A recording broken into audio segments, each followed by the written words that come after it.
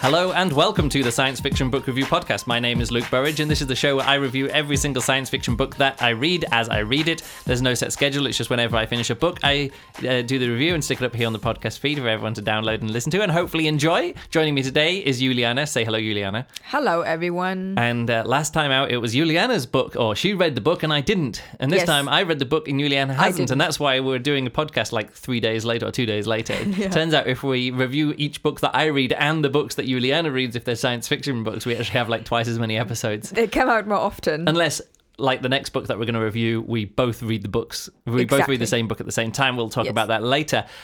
So coming up now, I'll put it this way. Earlier this year, I mentioned this a bit in the last episode, but of course people are going to come into this fresh. They're not going to listen to the end of the previous episode. So let's just do the introduction to this book. Earlier this year, Ben Bova died. No, not earlier this year. Last year, at the end of last year. Oh, I should have brought up his Wikipedia page. Let's quickly do this while Wikipedia. What? Ben Bova. All right, there you go. It's a fun name. It says here, he was born in 1932, November 8th, 1932, and died November 29th, 2020. Yeah, so like a month ago, over a month ago now. He was an American writer. He was the author of more than 120 works of science fiction and fact, a 6-time winner of the Hugo Award, an editor of Analog Science Fiction and Fact, and an editorial director of Omni. He was also the president of both the National Space Society and the Science Fiction Writers of America. So this is one of these guys who is, like in that same era as, Asimov and Heinlein and all those kind of guys. And in Arthur C. Clarke, he had his own series, his own style of writing, but was sort of like in with those guys throughout the 60s, 70s. When was his first book published?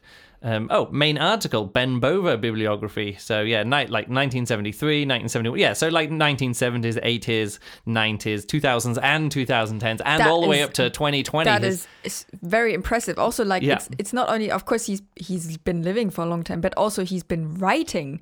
Like he continued writing long into his, 70s then. Yeah, and he's also got a book coming out in 2021, so he obviously had some in the works before ready to go. Yeah, so many decades long of a writer. And I realized that I hadn't reviewed any of his books on the Science Fiction Book Review podcast, mainly because he was, for me, very much a writer whose all his books I kind of caught up with, or a lot of his books I caught up with in the 90s. And as I started reading science fiction in the 90s, throughout the 2000s, and that's because, like I say, you can name his books along with a lot of like Arthur C. Clarke. He's kind of a very Arthur C. Clarke kind of author. You told me once that you read a lot that was in your local library. Yeah, was that like these books were just available there? Just available there, and then they have to be read. Yeah, they were. A lot of them were available, and there's one series. Like all of these authors will have like a main series or like a couple of series that they'll be known for. Like, so once you get into them, you're like, oh, what other books are in this series? So you start reading Isaac Asimov. You do some iRobot. You do sort of like Caves of Steel and things like that, and then you're like, oh, there's a whole series of robot books, and then you're like, oh, he's also got the Foundation. Oh, there's a whole series of Foundation books, and then you got these other books like either ancillary books to that or just standalone novels, and you work your way through them. Yes. And you kind of hit the highlights of these authors, when you do that. I mean, I think you quickly realize, is this kind of writing that this author does, is this for me? Do I like this kind of writing? Yeah. Yeah. And then of course, then once you've been hooked, you then are going to. And that's the thing, I kind of ticked off quite a lot of books in the series, the ones that kind of interest me, and the series that he was known for, or one of his most popular series, was his Grand Tour series.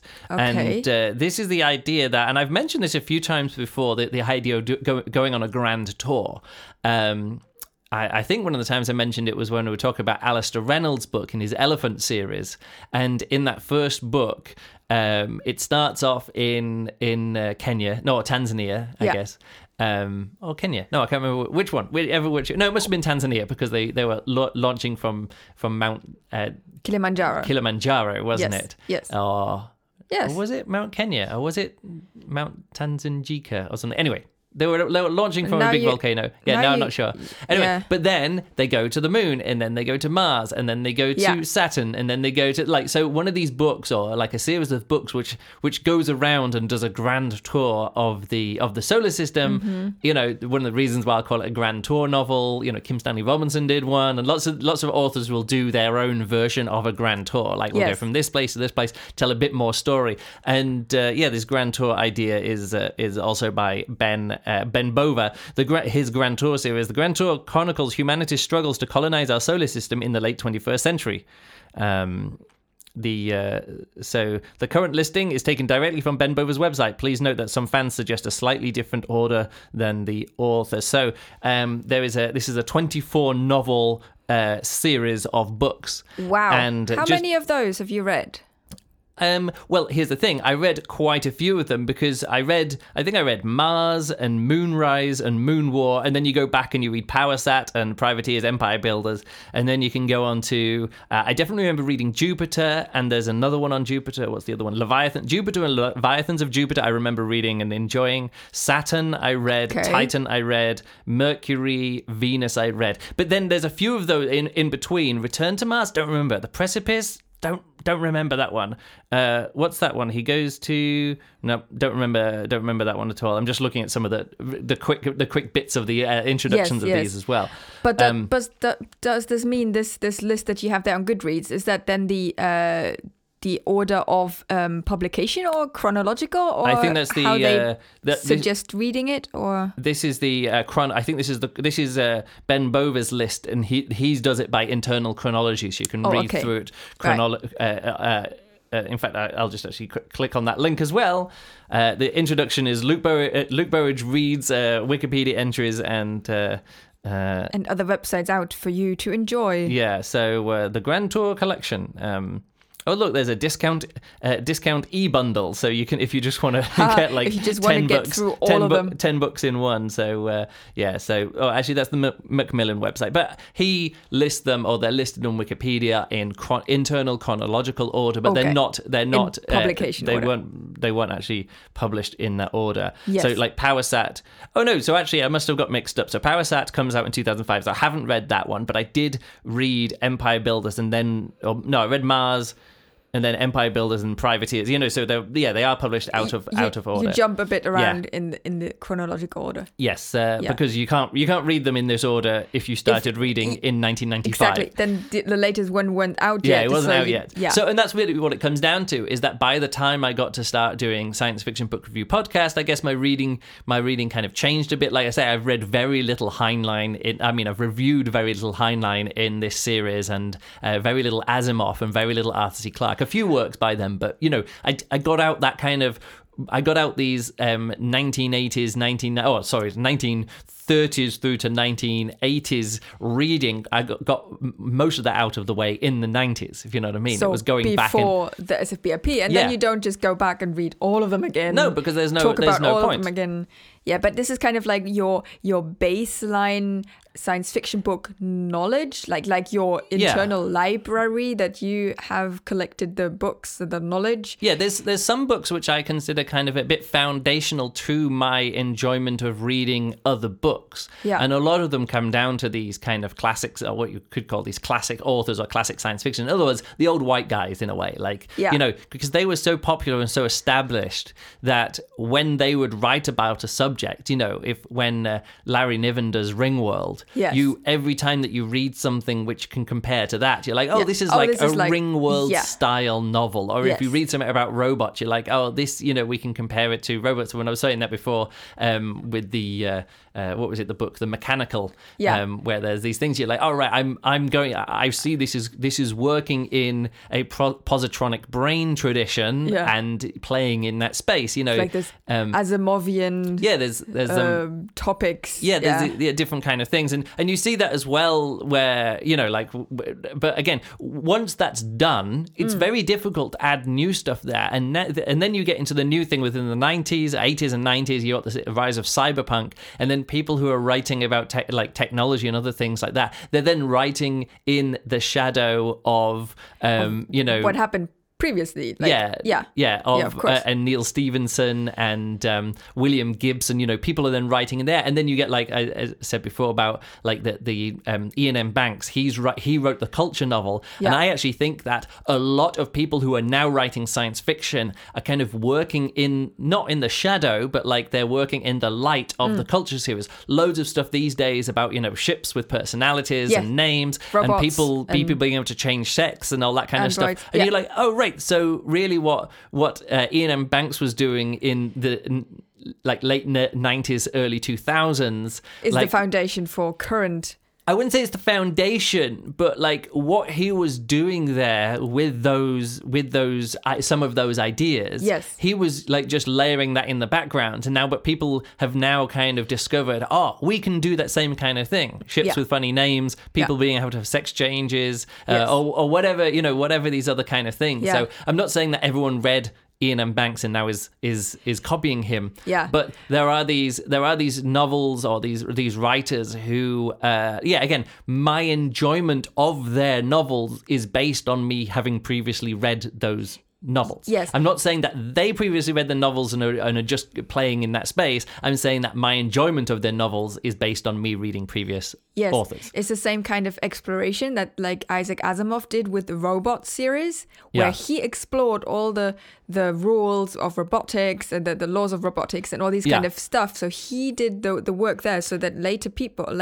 authors can then just take this as, people probably know about this. Yeah. So they don't have to start all over again thinking, how... But again, I don't want to talk about it. I'm now talking about it from my reading reaction point of view rather than the author's writing kind of point of view. Let's talk death of the author. It doesn't matter what the author were thinking or if the author has read it. Again, we talked to Peter F. Hamilton and he was saying, it's been a long time since I've read Hyperion. It's like, well, it's interesting that you managed to, write in the technology exactly the same. A portal-based society, is it? In a portal-based economy. Yeah. And it's all about going to another place and setting up portals there. Right. So that's all of the storylines of... from the reader point of view. So from the reader point of view, I'm saying that like all the stuff that Peter F. Hamilton denied putting in his book as being influenced by Hyperion, my enjoyment of his book is based on my reading of Hyperion. Yes. You know what I mean? Even if the author... No, I get it. Even if the author it hasn't consciously done that, or not even consciously done it, they even deny that they unconsciously did it. Yeah. Or they say it's impossible because I've not read that earlier book. That's actually the same kind of thing with Yoon-Ha Lee. Right. And I was like, this is fantastic because it feels like they're playing in the same space of use of weapons, and playing the games. And then Yoon-Ha Lee was like, I don't know, like I've not actually read Culture books. Can anyone give me like a reading order? Although, how should I get into it? So I was like, no, do it this way. And they were like, okay, let's I'll try it in that order. So again, it's that one of the things that I know that even though I saw use of weapons in Nine Fox Gambit, it wasn't there because Yoon-Ha Lee hadn't read it. He hadn't read it. I just had a great metaphor in my head. It is a little bit like every author is sitting in a little plane. Yeah. And they see other planes flying around. Yeah. But the reader is standing on Earth. Yeah, and seeing all the planes.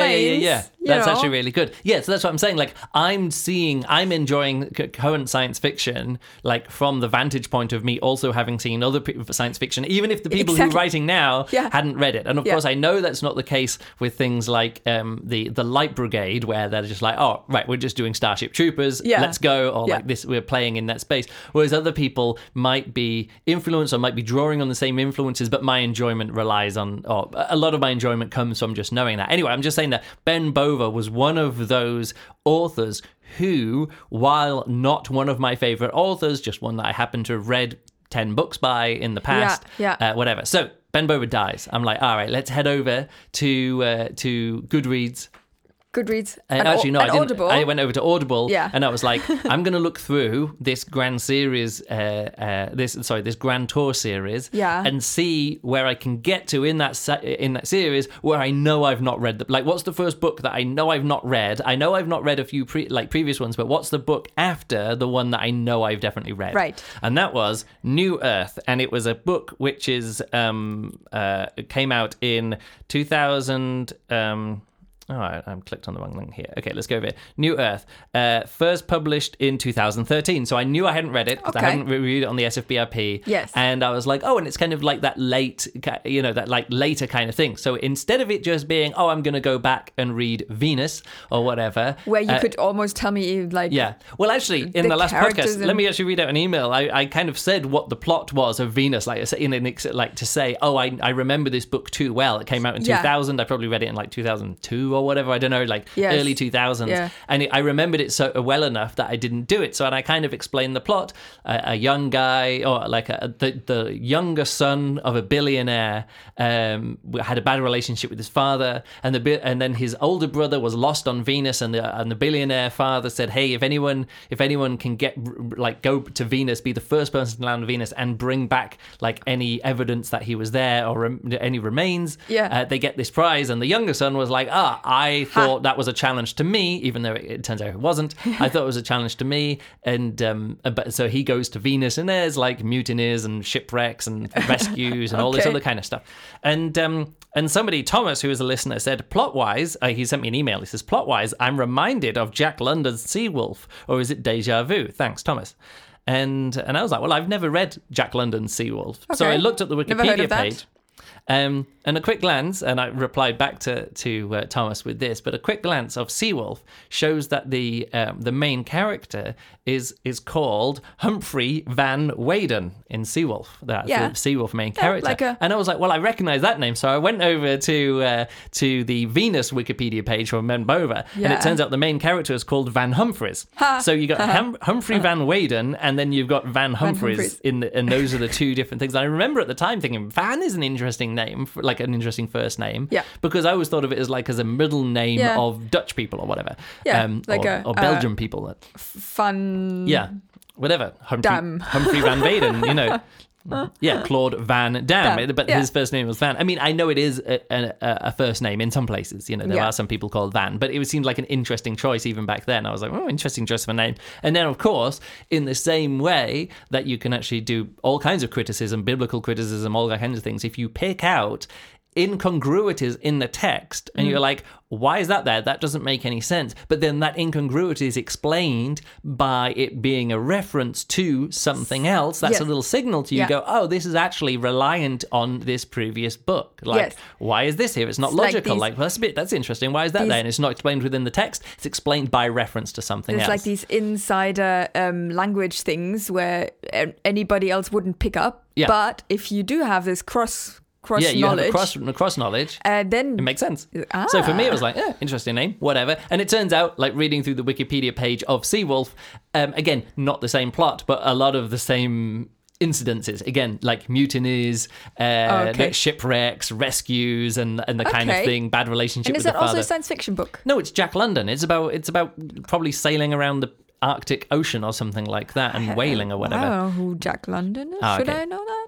No, you should. I mean, there's no reason for you to know Jack London, but, he wrote lots of books in the early 20th century. Okay. So, not science fiction. Okay. I think he did. I think he wrote like 2 science fiction novels or something. I read one where there's a gas cloud that goes across the whole Earth and kills everyone, and then there's an Arctic explorer who was sort of like north of the gas cloud, and he comes down and finds stuff like that. But again, that's literally 30 years ago that I read that. Right. Maybe not 30. That's 25 years ago I read that, so I don't remember it very closely. So that means that Jack London books were there first before.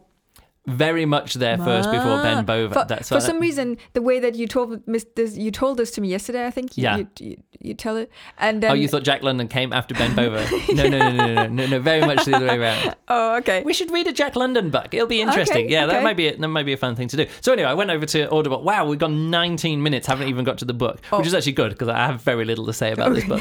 So anyway, it turns out that Ben Bova books in the Audible free library. Exactly the one that I wanted. So I got this one, and and I got it. And this is one of the times I'm like, oh, I'm glad that there's an Audible free library, that it's just these books are just included, because if I want to read more of them, they're there.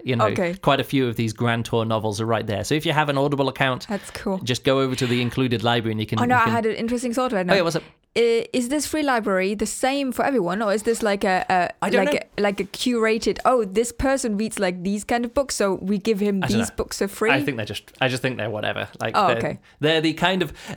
I mean, it's weird to say this, but so far they are very much the. I think it feels like what they've done is they've gone through and found all of the books that are being rated between like 2 stars and 3 stars or 3.5 stars, and going, like, people aren't spending... How can we get people to... I'm just thinking, not enough people are spending credits on these or it feels like not enough people are spending credits on these audiobooks, and we've got this, we can use this as promotion, or saying, oh yeah, you spend an Audible credit per month, and these other books over here. But yeah, it doesn't feel like they're putting all their new releases or 5-star books in those things. Now I'm really sorry to interrupt this again, and we're going to get to the book at some point. Yeah, again, I have very little to say about this book.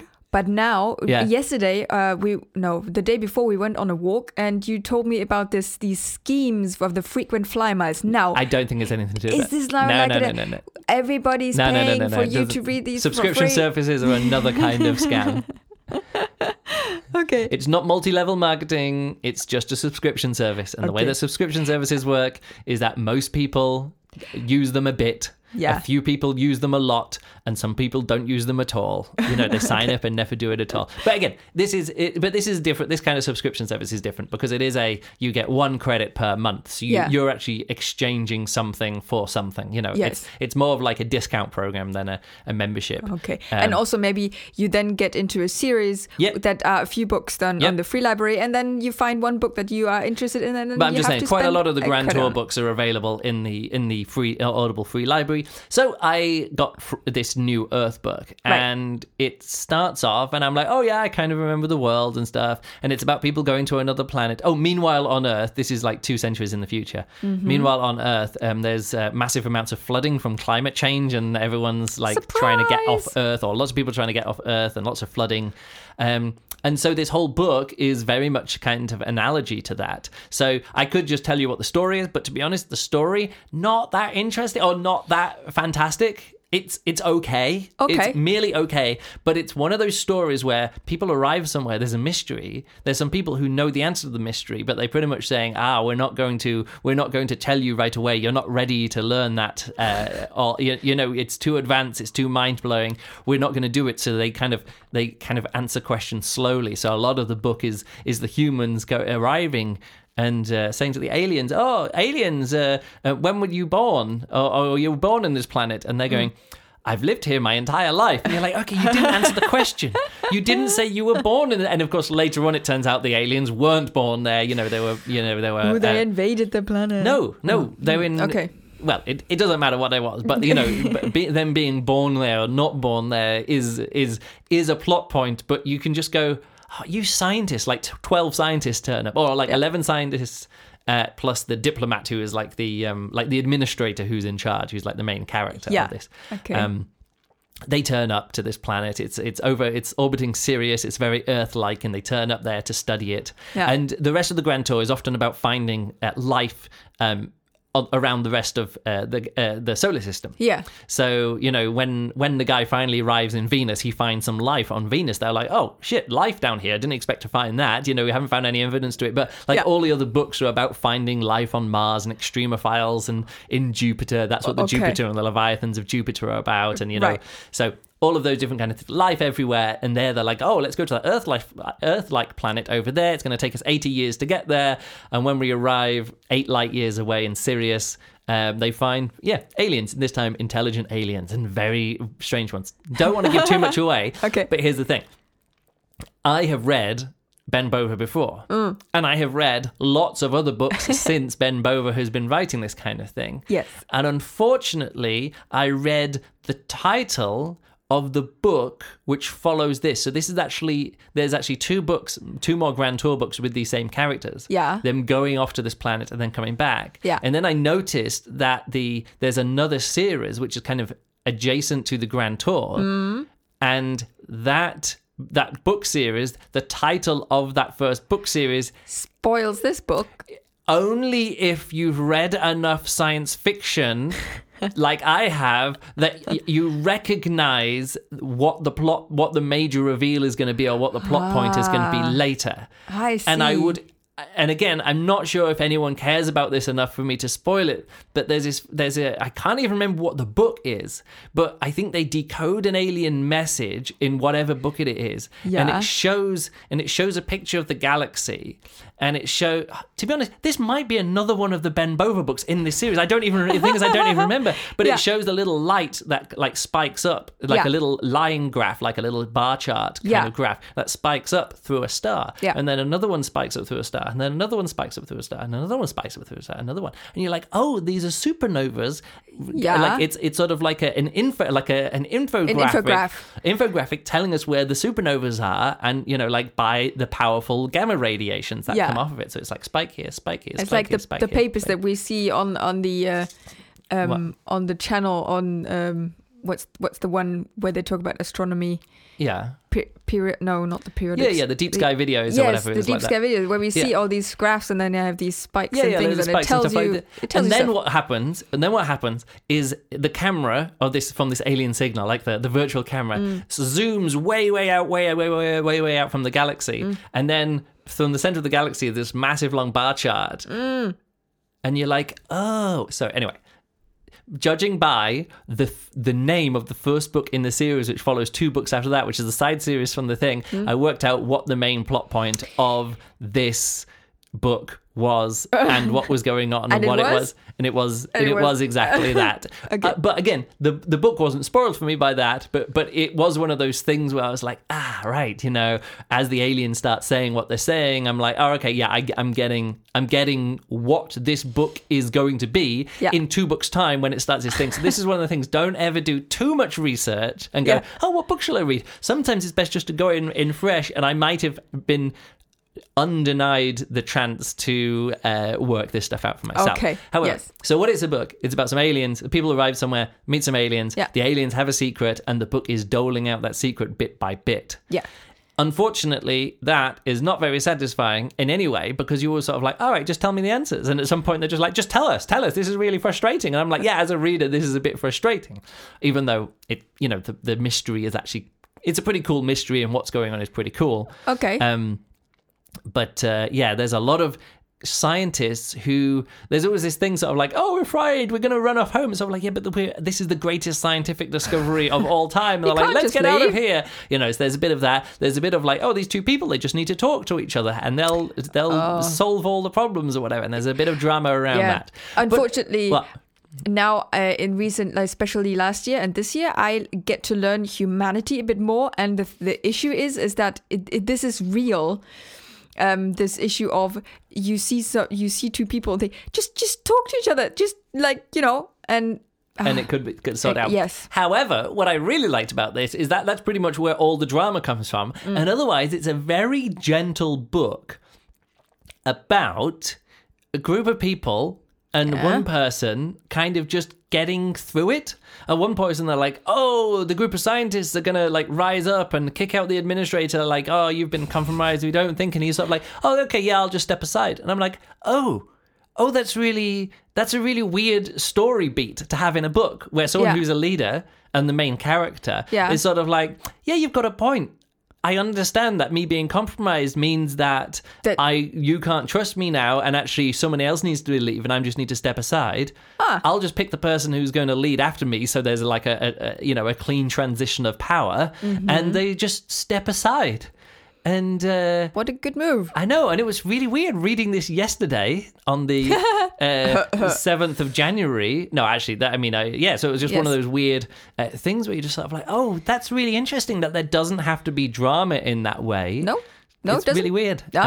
People can self-reflect and see, oh yes, maybe the way that I acted or the way that I talked has had bad effects. Maybe I should just leave. Step back a bit. Yeah. So anyway, it was, so that, weirdly to say, we took 24 minutes to get to the book, and now we've talked about this book for 5 minutes, and I've pretty much wrapped up everything that I actually want to say about it. Except the characters, very two-dimensional. Two people fall in love by us being told that they're just now in love, and I'm like, all right, whatever. Okay. Could have seen a bit more than just physical attraction. Ben Bova, old white guy. This book is full of like that casual sexism, you know, right? And I said before, like, oh, you describe a man and you describe them by how many doctorates you have, and then you describe a woman and you describe them by how beautiful she is, you know.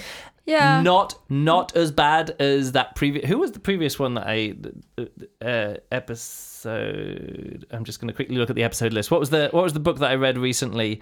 The Inherit the Stars, by James P. Hogan. Nowhere close to James P. Hogan level of sexism. Okay, but the casual, but still for 2013, like noticeably, like so the women are all beautiful, and then there's one woman who isn't beautiful, and she's described by her ugliness.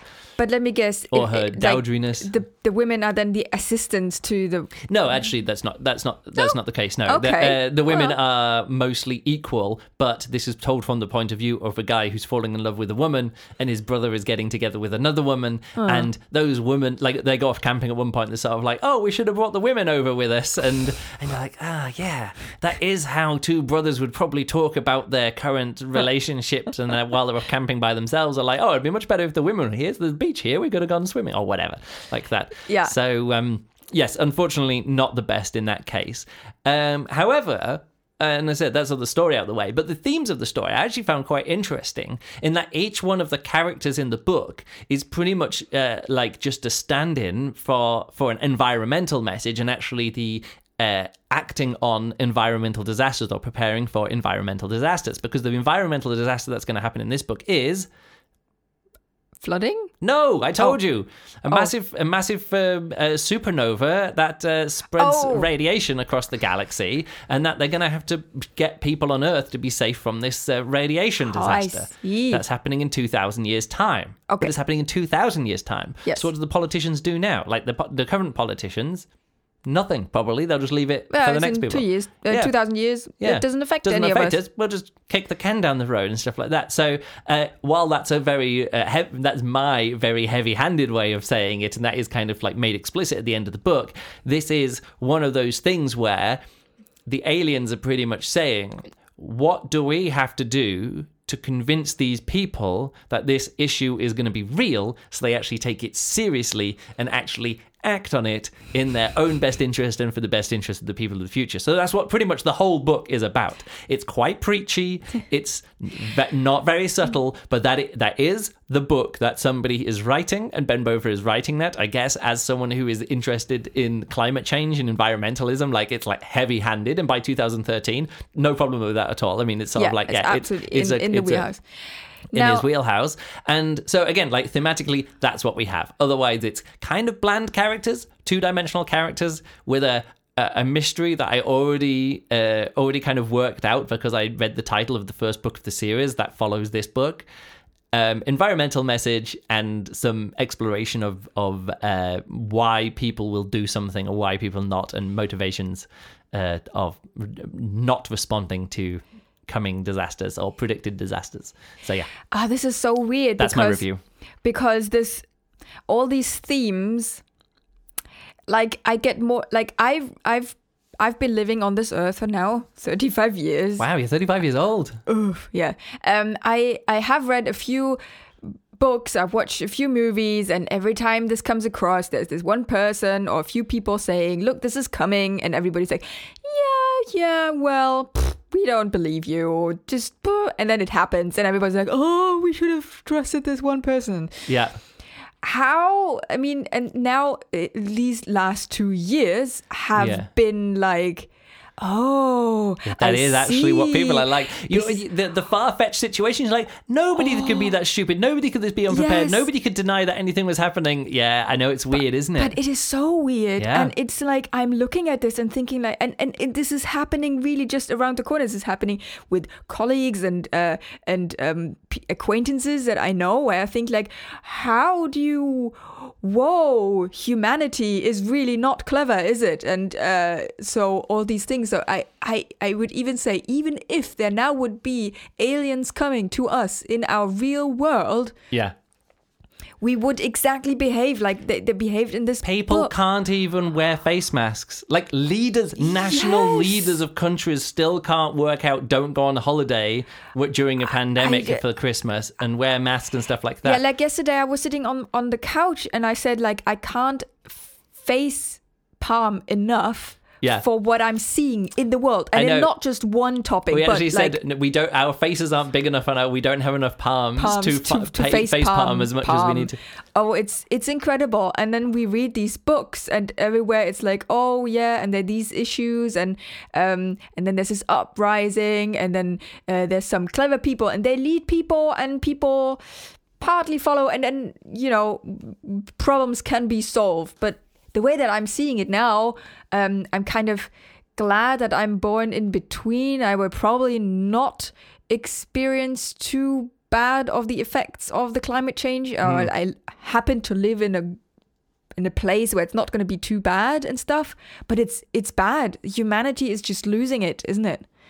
And all these science fiction authors and all these people who have predicted it years and years and years ago, they were all right. They were all correct with what they were saying. Yeah. And it's frightening.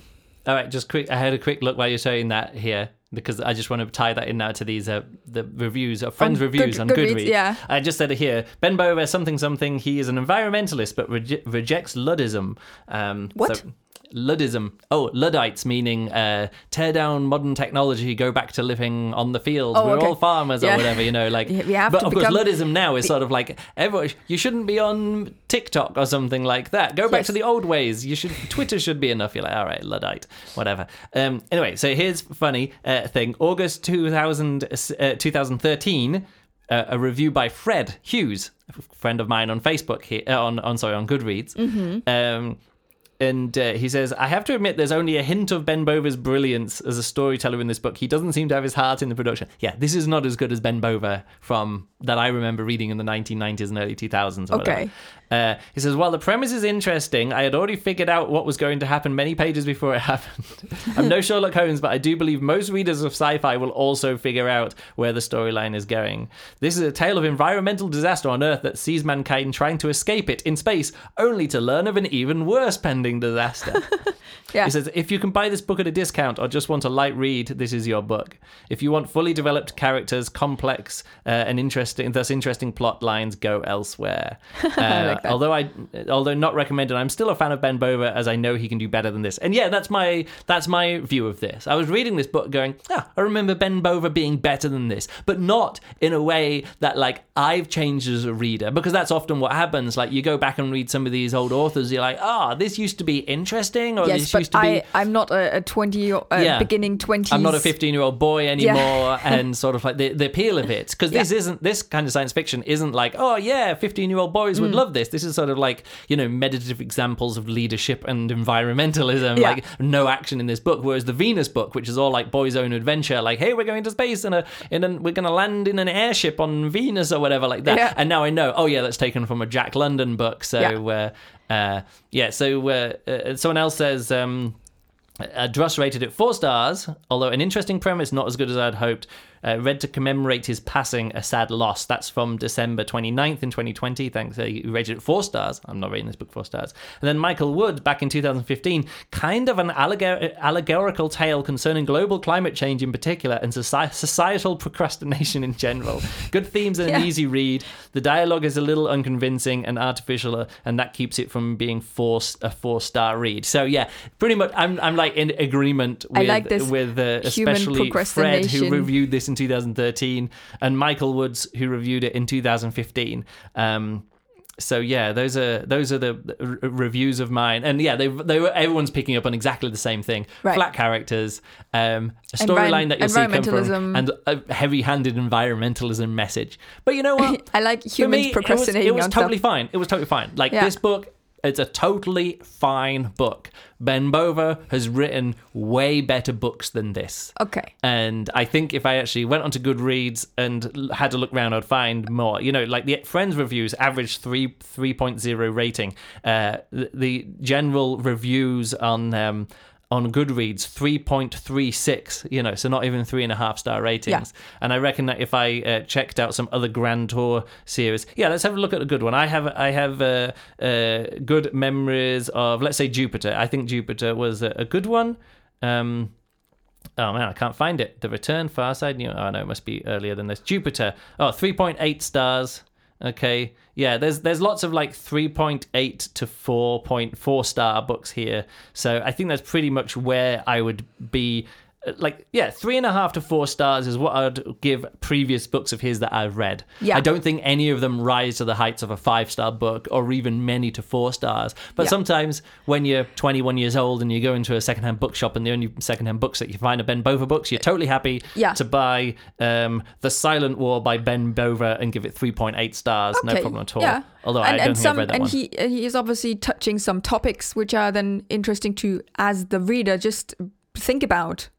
Yeah. So, it doesn't need to be a very substantial, brilliant read every time. These are very much not substantial, brilliant reads all the time. Okay. So I'm going to give this book 3 stars, despite it not being very good. Okay. It was enough. Again, I review these things purely subjectively, rated them, and while I could tell the characters were flat, the writing wasn't good, I was enjoying myself just being in that comfortable, this feels like a book from 20 years previously, and if I'd have read nostalgic elements in it. Yeah, for Luke Burrage, nostalgic elements, and that's why I mentioned at the start that a lot of my reading is informed by growing up as a science fiction reader, reading books like this by the old white men talking about, hey, some people go off to another planet and find some aliens and there's a mystery and they solve the mystery and then the book ends, and I'm like, Great, yeah, that's pretty much what science fiction was for a lot of the 20th century. Yeah. And that's what this is, and it's got a slightly more up-to-date message than a lot of those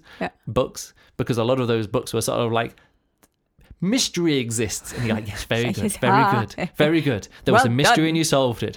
Anything else? No, it's just like a big dumb object arrives and then disappears again. You're like, well, it doesn't really tell us much about humanity, whereas this book has a bit more to it, slightly more to it than that, even if it's a bit heavy-handed. Okay. So let's call it 3 stars and a free book from the Audible library, which I didn't dislike a lot. Too much.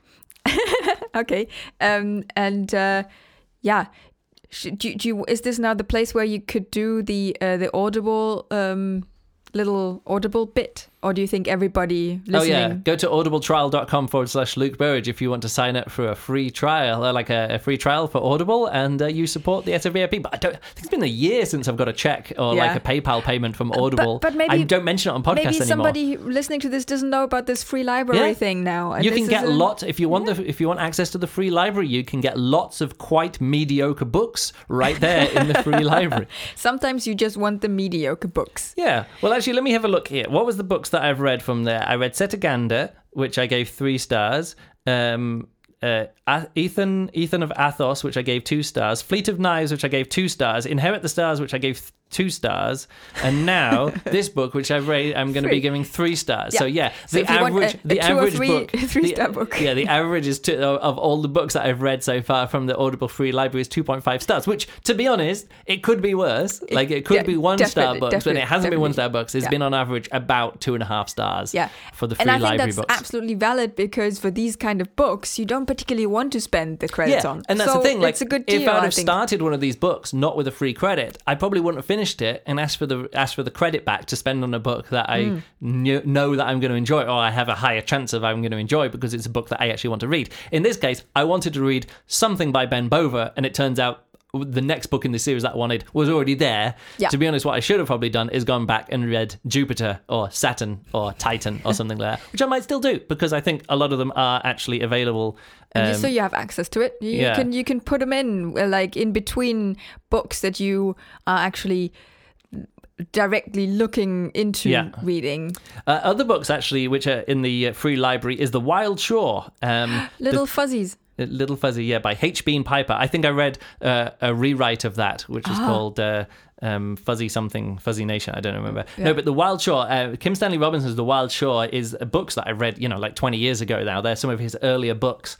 And it's 3 stories told in 3 alternate future Californias. Okay. And that's why it's called the Three Californias Triptych. But they're not set, they're actually set in alternate futures. One, which is after an apocalypse and everything is very rural. And then another one, which is very like cyberpunkish. So it's sort of like set in the future with like corporatism and all that kind of thing. And the other one is set in a future where it's more utopian and everyone's like living in this socialist paradise and things like that. So The Wild Shore, I actually had one of those books, I think, in the bookshelf next door. I've been wanting to get to it literally for 8 or 9 years, but I bought it. It's like one of the last ever paper books that I ever bought. No, I bought it when I was in Portland. I was just thinking about this yesterday because I posted on Instagram a bridge and I was showing you Portland. I think I bought that book, The Wild Shore, as a paper book in 2011. So it has moved now 2 times. I moved house with it 2 times, and I think it's sitting in the bookshelf next door. Yeah. And I've carried and because it's a paper book, I've not got it. But because I bought it and I've not read it yet, even though I've read it before, I was like, I'm buying this again because I wanted to buy a book from Powell's. This is like one of the biggest, most famous bookshops in America or whatever like that. And that was the book that I bought there. Yeah. And because I bought that book specifically there, never got around to reading it. And now I can listen to it. So that, again, is actually a book that I want to read or listen to as an audiobook. Oh, yeah. So the narrator of The Wild Shore is Stefan Rudnicki. Who was the narrator in this book, in the Ben Bova book? It was Stefan Rudnicki. Stefan Rudnicki, he reads this. His voice was so low. He was like talking down here all the time, really, really low. And because it goes, and with that kind of like low voice where there's a groggy voice, that when you speed that up at 1.5 speed or 1.2 is what I normally listen to audiobooks at. You can't hear it because it doesn't like the waveform. It doesn't like it's chopping bits out the waveform, and like there's so little waveform because it's all out here. So I had to listen to it at a 1-time speed. Also, Stefan Rudnicki does the worst Irish accent I've ever heard. There's one character who's Irish, and the Irish is there's this quirk that writers will put in for the Irish. You're sort of like, yes, I do say that, don't I say? Like that, and there's always these little bits on the end of it to signal because as a reader, it has to happen in your head, and if you can't do an Irish accent in your head, that's a very correct thing. So if I was just reading, if I knew he was Irish, and it mentioned a few times that he is Irish, and I just read those things, I'd be like, oh, he's got a funny, quirky, strong Irish accent. Yeah. And totally fine, no problem at all with that at all. But then listening to someone do an even worse Irish accent than I can do in my head, it's awful. It was clownish. It's like a comedy route. It is like a bad comedy. It's like when we were watching that Taskmaster and they had to do they had to do a recreation of a TV show. They had to do the script read and everyone Scottish accent and there was a Welsh policeman, a Scottish policeman, a Welsh business person, and a Geordie psychologist or something? No, I think it was a Geordie, the boss of the company was Geordie. Anyway, like that. And it felt like all of those comedians doing the worst, broadest possible accents of those people did a better Irish accent, or those people would have done a better Irish accent than Stefan Rudnicki could do the Irish accent in this audiobook. Okay. Literally the worst Irish accent. Also, maybe it's in the free library because there's also that you can hear him do a few line readings a few times. So he reads out a line. Someone did this, and then that person did this. Someone did this, and then that person did this, and I was like, "Am I going crazy?" Oh no, they haven't edited it. Yeah, they've got they've left an outtake in, or they've an alternate reading. Didn't catch it. Yeah. Anyway, I thought I had nothing to say about this book, and it's 48 minutes in. I know it took us 25 minutes to actually get to the book, and we only talked about it for about 10 minutes. But yeah, let's wrap it up there. Okay, so Ben Bova. Maybe I'll read another. Maybe I'll go back and read a book of his that I read before and that I actually know that I like. The next book we're reading though is Velocity Weapon by Megan O'Keefe. We know how it's pronounced. Well, I know how it was. I was correct and then I looked it up. So Velocity, The Protectorate, Book 1. And I started yesterday. I started reading it a few days ago and was on my small iPad on page 50. And then in the course of a few hours, I was on page 180. Yeah. So it's it's about 1,000 pages on there. On my book. So, and you're getting through it quickly. So I started it last night. I downloaded it and listened to it, and I started listening and fell asleep around about 3.5 minutes in. Okay. And then I woke up and I listened to it a bit more. I managed to finish the first chapter and then fell asleep at the beginning of the second chapter. And then I woke up at about 6 o'clock this morning, went to the toilet, I came back and I listened to about another minute and a half of it. And so then chopping it up. And then this morning, just before, as you were waking up, just before I started watching some YouTube videos before you woke up, I listened to another few minutes of it just to like clear up what I've done. So I am about 7.5 minutes into a 19-hour audiobook, but I reckon I might be able to catch up with you. Yes, hopefully. Okay. By the time anyway, you do it. I'm already. But I only started it because you lot. seem to be getting into it and funneling it down into your brain quite quickly, and I need to do that into my ears quite quickly. So that'll be next week sometime. We'll do another podcast then. Yeah, probably. Yeah, sounds good. Looking forward to that. We've got to finish up before an hour because otherwise, when people go running, it doesn't go in with their commute. Nobody has a commute anymore, but people are running and they need to sit in with the running. Yes. All right. You can follow us on social media channels and write emails to Luke. I think I'm packing it in. Just disconnecting from the internet. Just Goodreads is going to be my only social network from now on. I think I'm done with Twitter. Yeah. Facebook depresses me. Yeah. It just shows the humanity procrastinating and stupidity of humanity. It's quite depressing. But you just sit there doom scrolling all morning. You just sort of like flick, and I'm like, I'm watching this mountain bike video. In a way, it is entertaining to me. Like it's like watching, the Truman Show.